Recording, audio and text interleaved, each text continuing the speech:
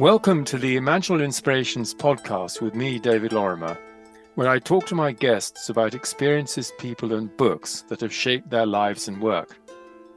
Imaginal cells are responsible for the metamorphosis of the caterpillar into a butterfly, which is also the Greek symbol for the soul. These cells are dormant in the caterpillar, but at a critical point of development, they create the new form and structure, which becomes the butterfly.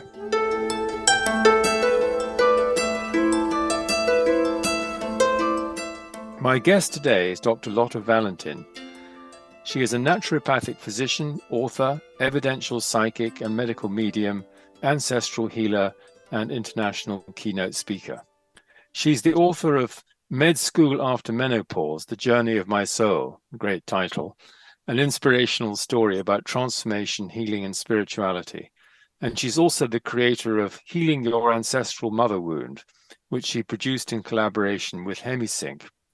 Dr. Lotte also leads workshops on ancestral healing for the Theosophical Society, as well as other organizations, and is a regular guest on the Shift Network. She's had 2 near-death out-of-body experiences, which resulted in her becoming clairvoyant, clairaudient, and clairsentient, and activating her life path, and we look forward to exploring those. She was then guided to attend medical school, as well as become an author and evidential medium. She completed her medical school prerequisites and accepted into naturopathic medical school at the age of 54.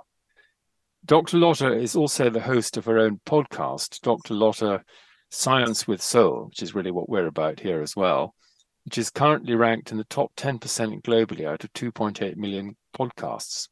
She developed this podcast to help people create a path to healing their own life physically, emotionally, and spiritually, and bridge the gap between science and soul.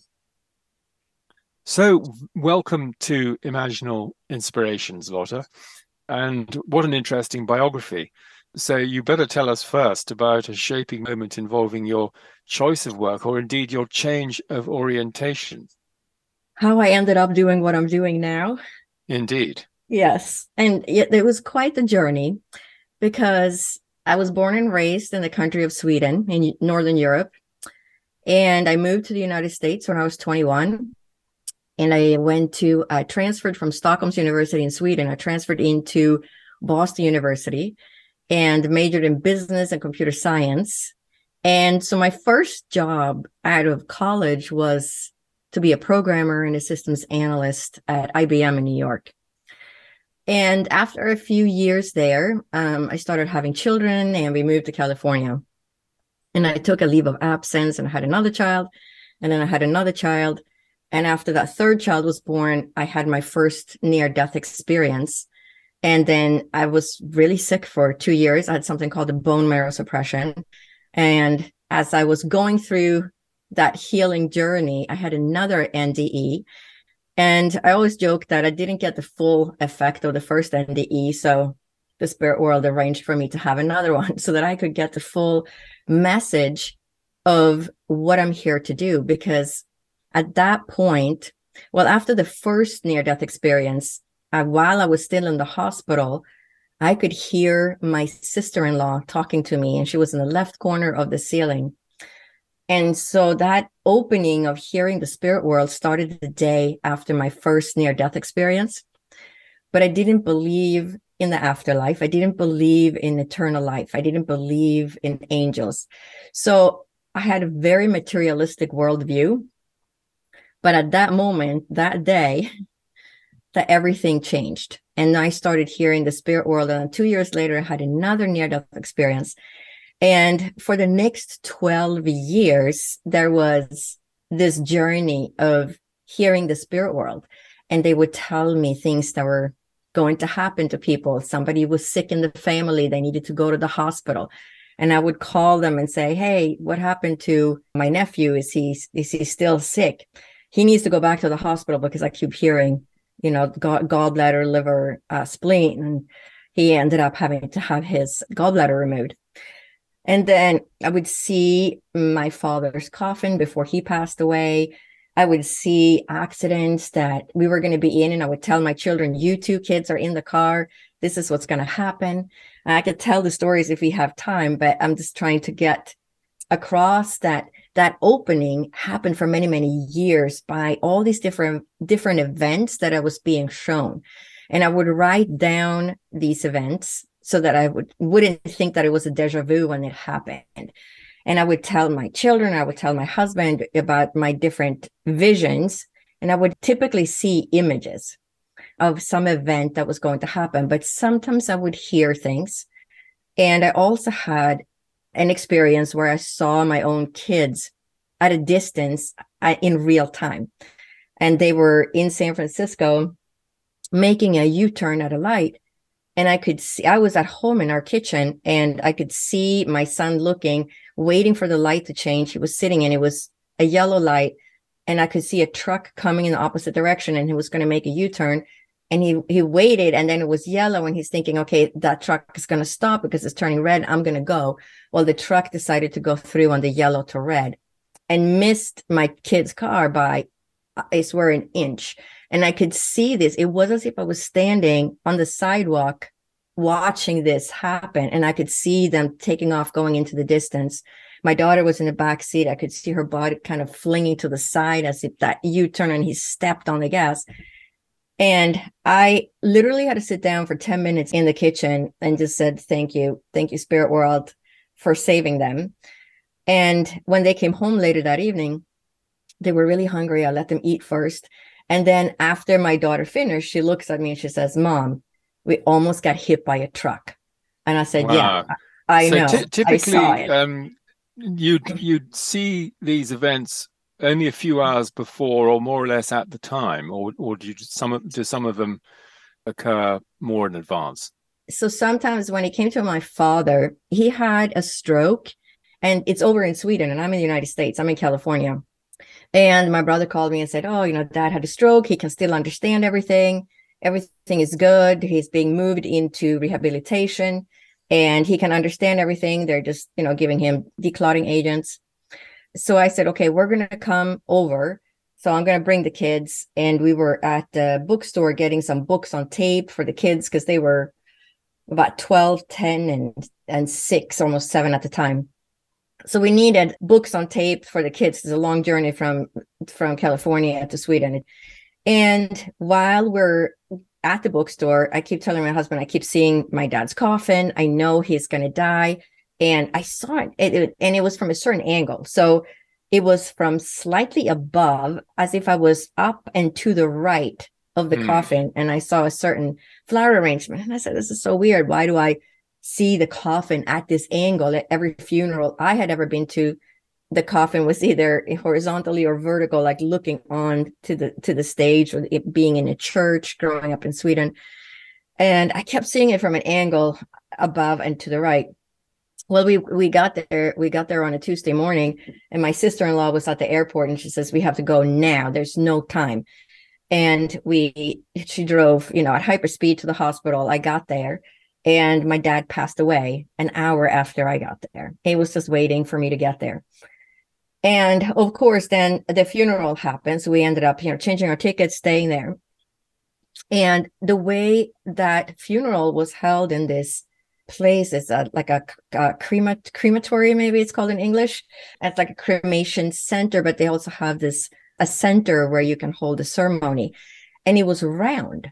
And so I walk in, and it's almost like a stage. It's round, and you got benches going up like at a theater, right? In a tier. And I asked where I was to sit. And she said that, are you the daughter? You're going to sit right there. My view of the coffin was of that exact angle, from a tier up, looking down at the coffin at that angle. And the flowers on top, we went to the flower store, and my mom said, which flowers do you think I should get? And it was a whole binder of flowers. And she ended up on this one page, and that the bouquet I had seen was on the bottom corner. And she said, should I go with this one or this one? And I said, I'm not going to pick it, because I know which one it is. And I was still in that evolving or awakening part of my life where I needed proof that what I was experiencing and hearing was actually the truth. And so I said, Mom, you pick the flowers, Dad the best. And of course, that's the one she picked. It was the one I had seen. It was this dark violet red flowers. But it took so many years. It took me 12 years to trust in all those messages and the spirit world, and understanding that we are all connected and life is eternal. We don't, when we die, we just step outside our body and we are still there. You're still you, just outside your body.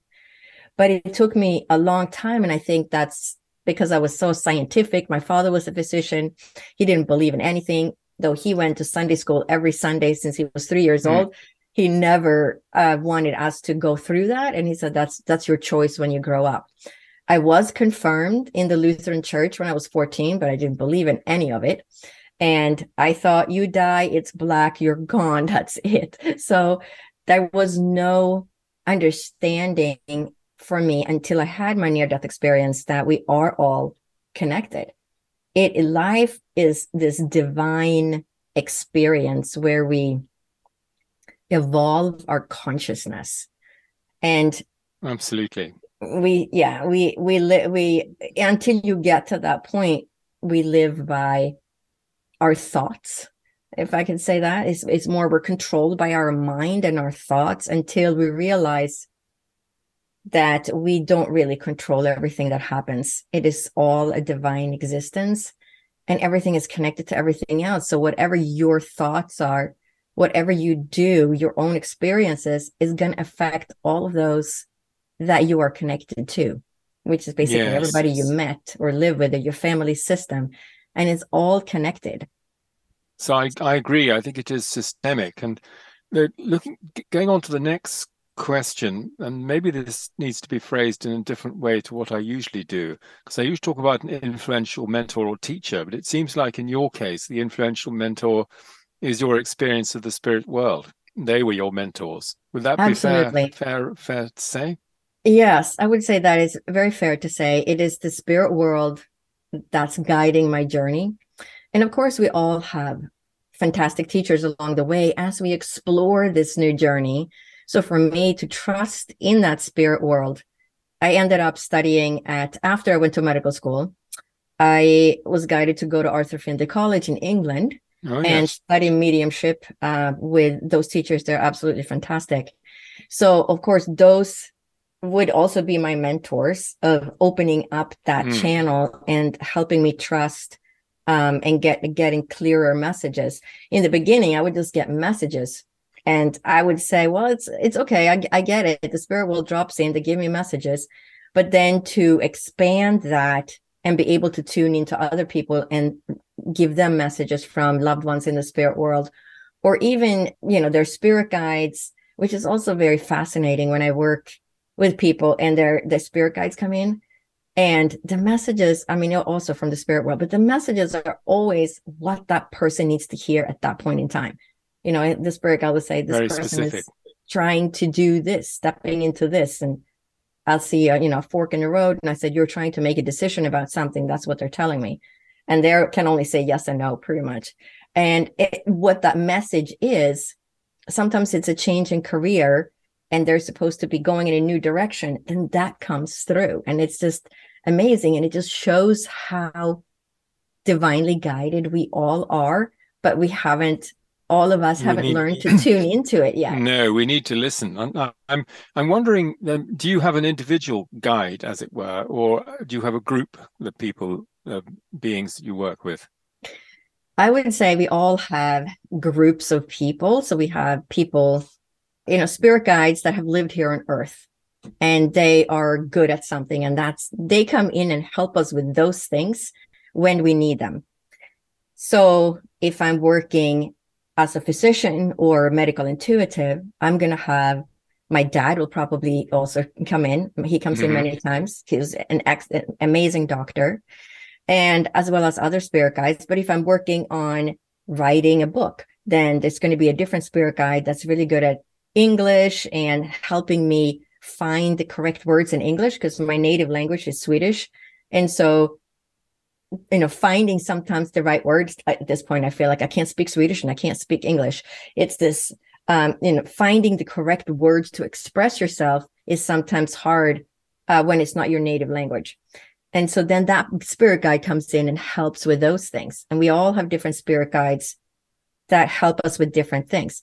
But there is also, I also work, I would say, with the higher consciousness or the consciousness of all.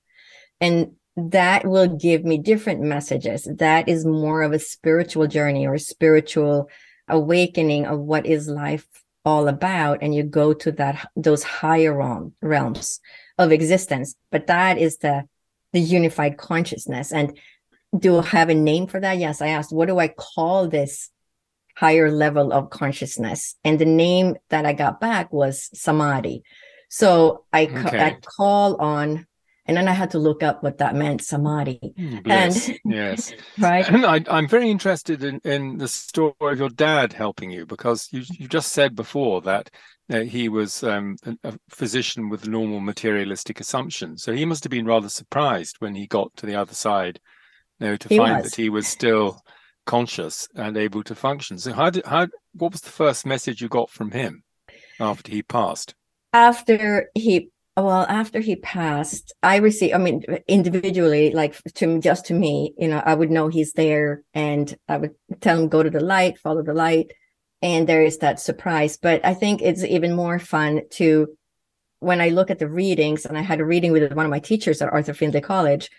And she said, talked about my mom and all these other people. My dad had come in earlier, but then he came in at the end of that session and he said, you proved me wrong, because he didn't believe when I told him about my near-death experience, which was years after they happened, because I knew he wasn't going to be able to comprehend it, because I was that person myself until that moment. And he said, no, that can't happen. It just can't happen. And then he came in on that reading with my teacher in England, and he said, you proved me wrong. And I knew exactly what he meant. And I just started laughing. But when I work with him, sometimes I know it's my dad, and he'll, tell me what's wrong with that person. So sometimes people come in, they say, oh, I have this issue, but that's not really the issue. It's something else. And so he'll maybe identify that. Right, exactly. So the person comes in because they're tired or they have migraine headaches, but my dad will say, no, I'll hear liver cancer or lung cancer, something that's not on that person's radar, and then having to maneuver that protocol and say, hey, why don't we look at this? Why don't we look at the liver values? Why don't we look at your lungs? Why don't we do an x-ray? So to kind of like guide them in that direction. And then, of course, every time something like that happens, it's always correct. So, at this point, it's just my life. It's been 30 years of this now, and I'm turning 65 soon. So it's been 30 years of my life where I have had to learn and trust in the spirit world. But it's come to the point now where I understand it's all just surrender and being in the present. Because the moment we try to do something or try to accomplish something, it sort of doesn't work. It's all about being present and surrendering to and trusting, which is so difficult when we have this very active mind that gets in the way of saying that you can't do that. How are you going to make money? How are you going to pay your bills? How are you going to how are you going to be successful doing that? And that's the little monkey mind that goes in the background. But it's learning to turn that off and then trusting in your heart, in your soul, that you're doing the right thing. Being in the flow. No, I understand entirely what you're saying. Let's go on to books that have been important in shaping your life and thinking. I read so many books. When I was 11 years out of my first NDE, so that's going to be in 2003 to 2004, I had stacks of books next to my bed. And I would just comb the San Francisco library, because we lived in East Bay, San Francisco at the time, for books, anything that could explain to me what that grid was that I saw around the earth during one of my near-death experiences. Could not find anything. And, the internet wasn't that developed back then, and didn't really know where to look. Just tried to look in different departments in the library for anything that could guide me. And I read a lot of books. One of the books that really influenced me was Valerie Hunt's book, Infinite Mind. And that really resonated with me because I needed still proof. I needed scientific evidence that what I was experiencing, hearing the spirit world and knowing things about people or events that were about to take place. How does that work? And I needed proof. I needed scientific evidence. So that was an important book. And right after my first near-death experience, Life After Life with Raymond Moody, that is what allowed me to feel sane. And it was my mother-in-law that I told the story to. The first one I told the story of what had happened. And because she noticed there was a shift in me and she didn't know what it was. And she said, "What happened? Tell me." And I told her how I had left my body and everything that had happened. And she said, "You had a near-death experience. I'm going to go and get you a book." And that's the book she brought back. So that was a very important book for me at the time, because that allowed me to understand I had some form of an experience, because I thought I was going crazy. I thought, what's happening to me? And I can't tell anyone because they're going to think I'm crazy and they're going to put me in a mental institution and I'll never see my children again. And so I was really afraid of sharing my experience. And I think it's so important.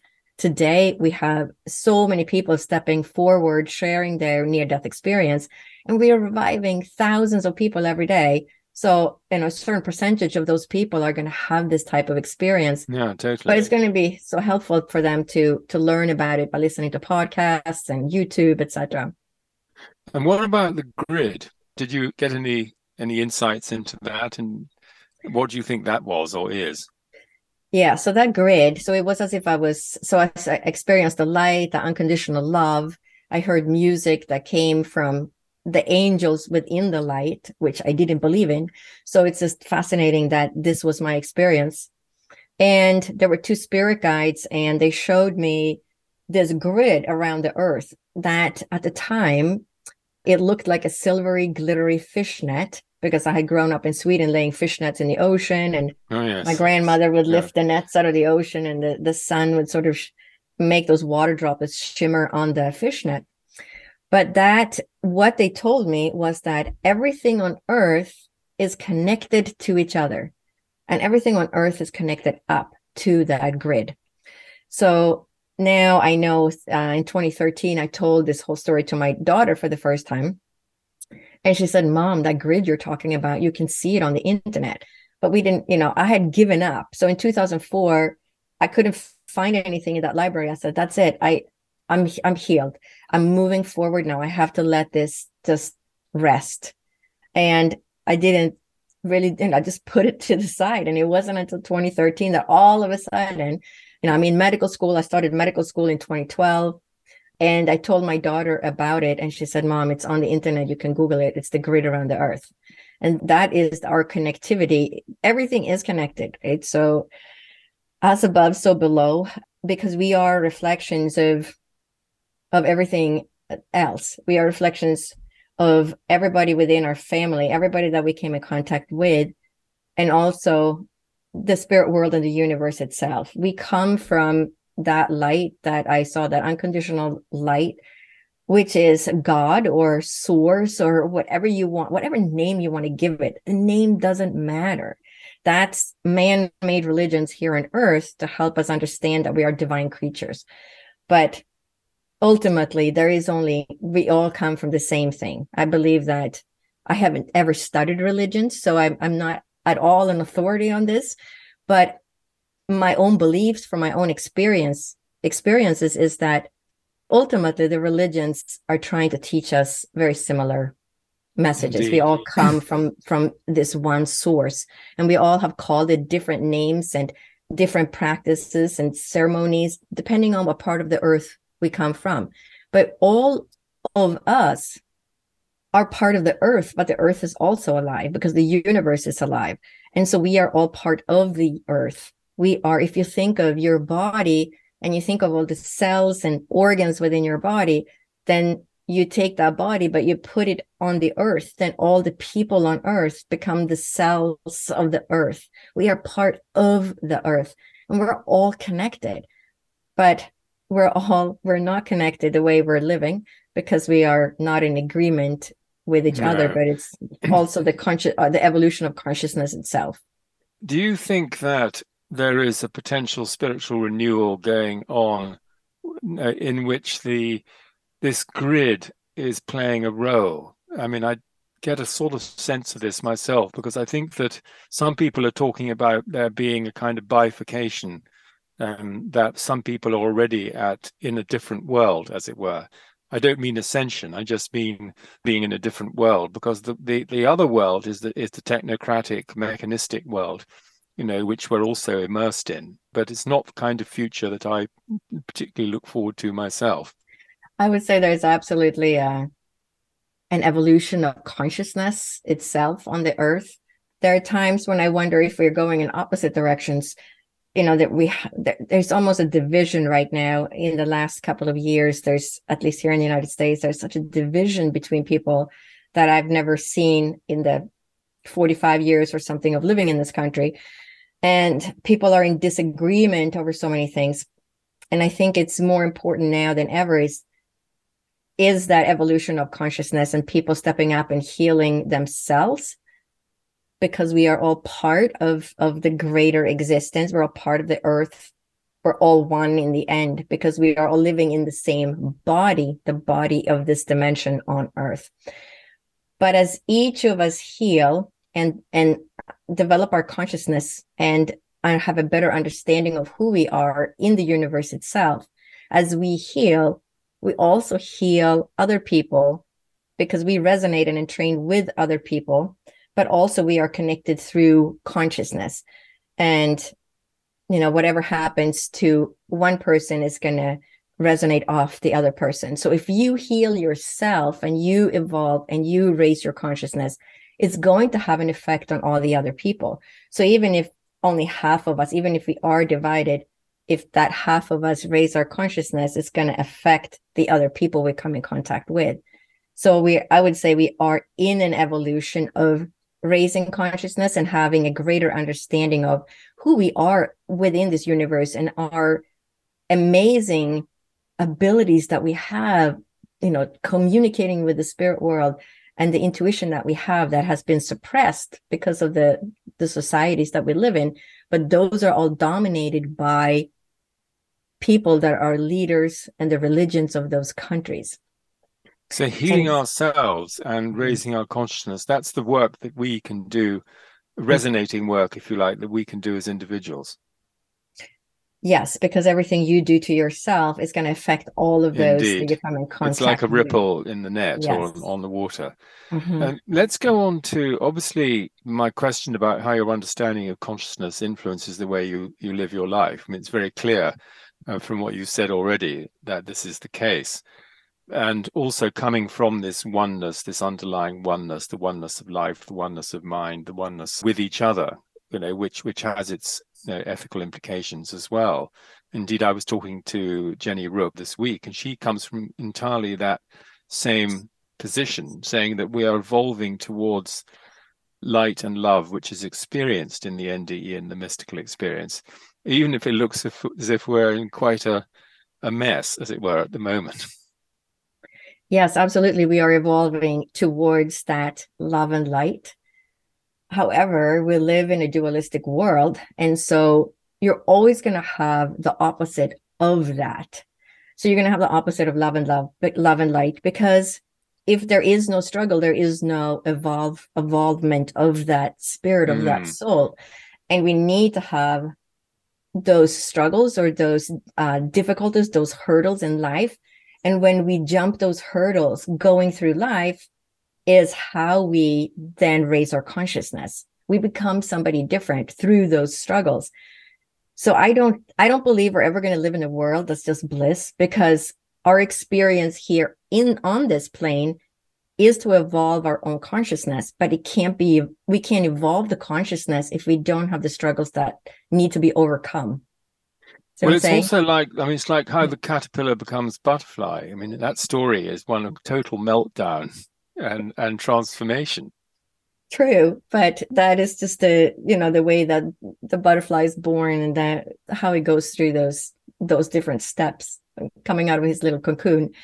We go through steps being in the womb and being birthed. That isn't the physical dimension, but consciousness is above the physical dimension. That's what I'm saying. That like the mind, the thoughts is more on this plane, whereas your consciousness is connected up and out. Your consciousness is still there when you don't have your body, you don't have your brain, but you need your brain to have thoughts and have, your mind is thinking all the time. But if you get rid of your body, you still have consciousness and you still have awareness, but you don't have your body. And so the brain is just a computer, a hard drive that's interpreting messages from your consciousness that is residing in space, if you so will, because it's not in your body.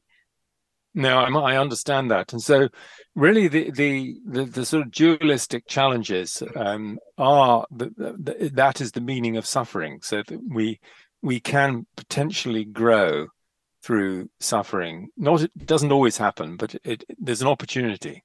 Right, exactly. And I think that's why we have to have the hurdles. There is no such thing as an easy life, right? Everybody has hurdles. You might look down the street and think that those people that have a nice car and the biggest house on the street don't have any problems. They have problems too. Everybody has problems.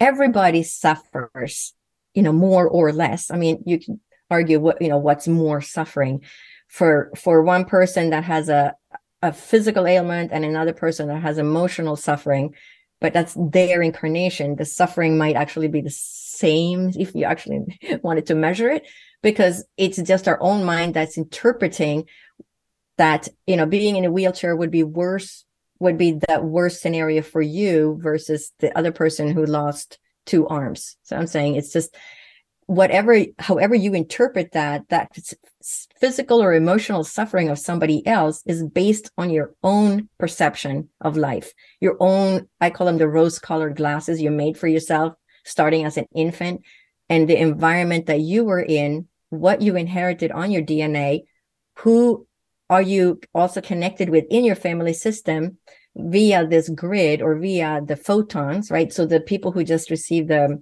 award for physics, the Nobel Prize in physics, proved that whatever happens to one photon, even when they're separated, if these 2 photons had met.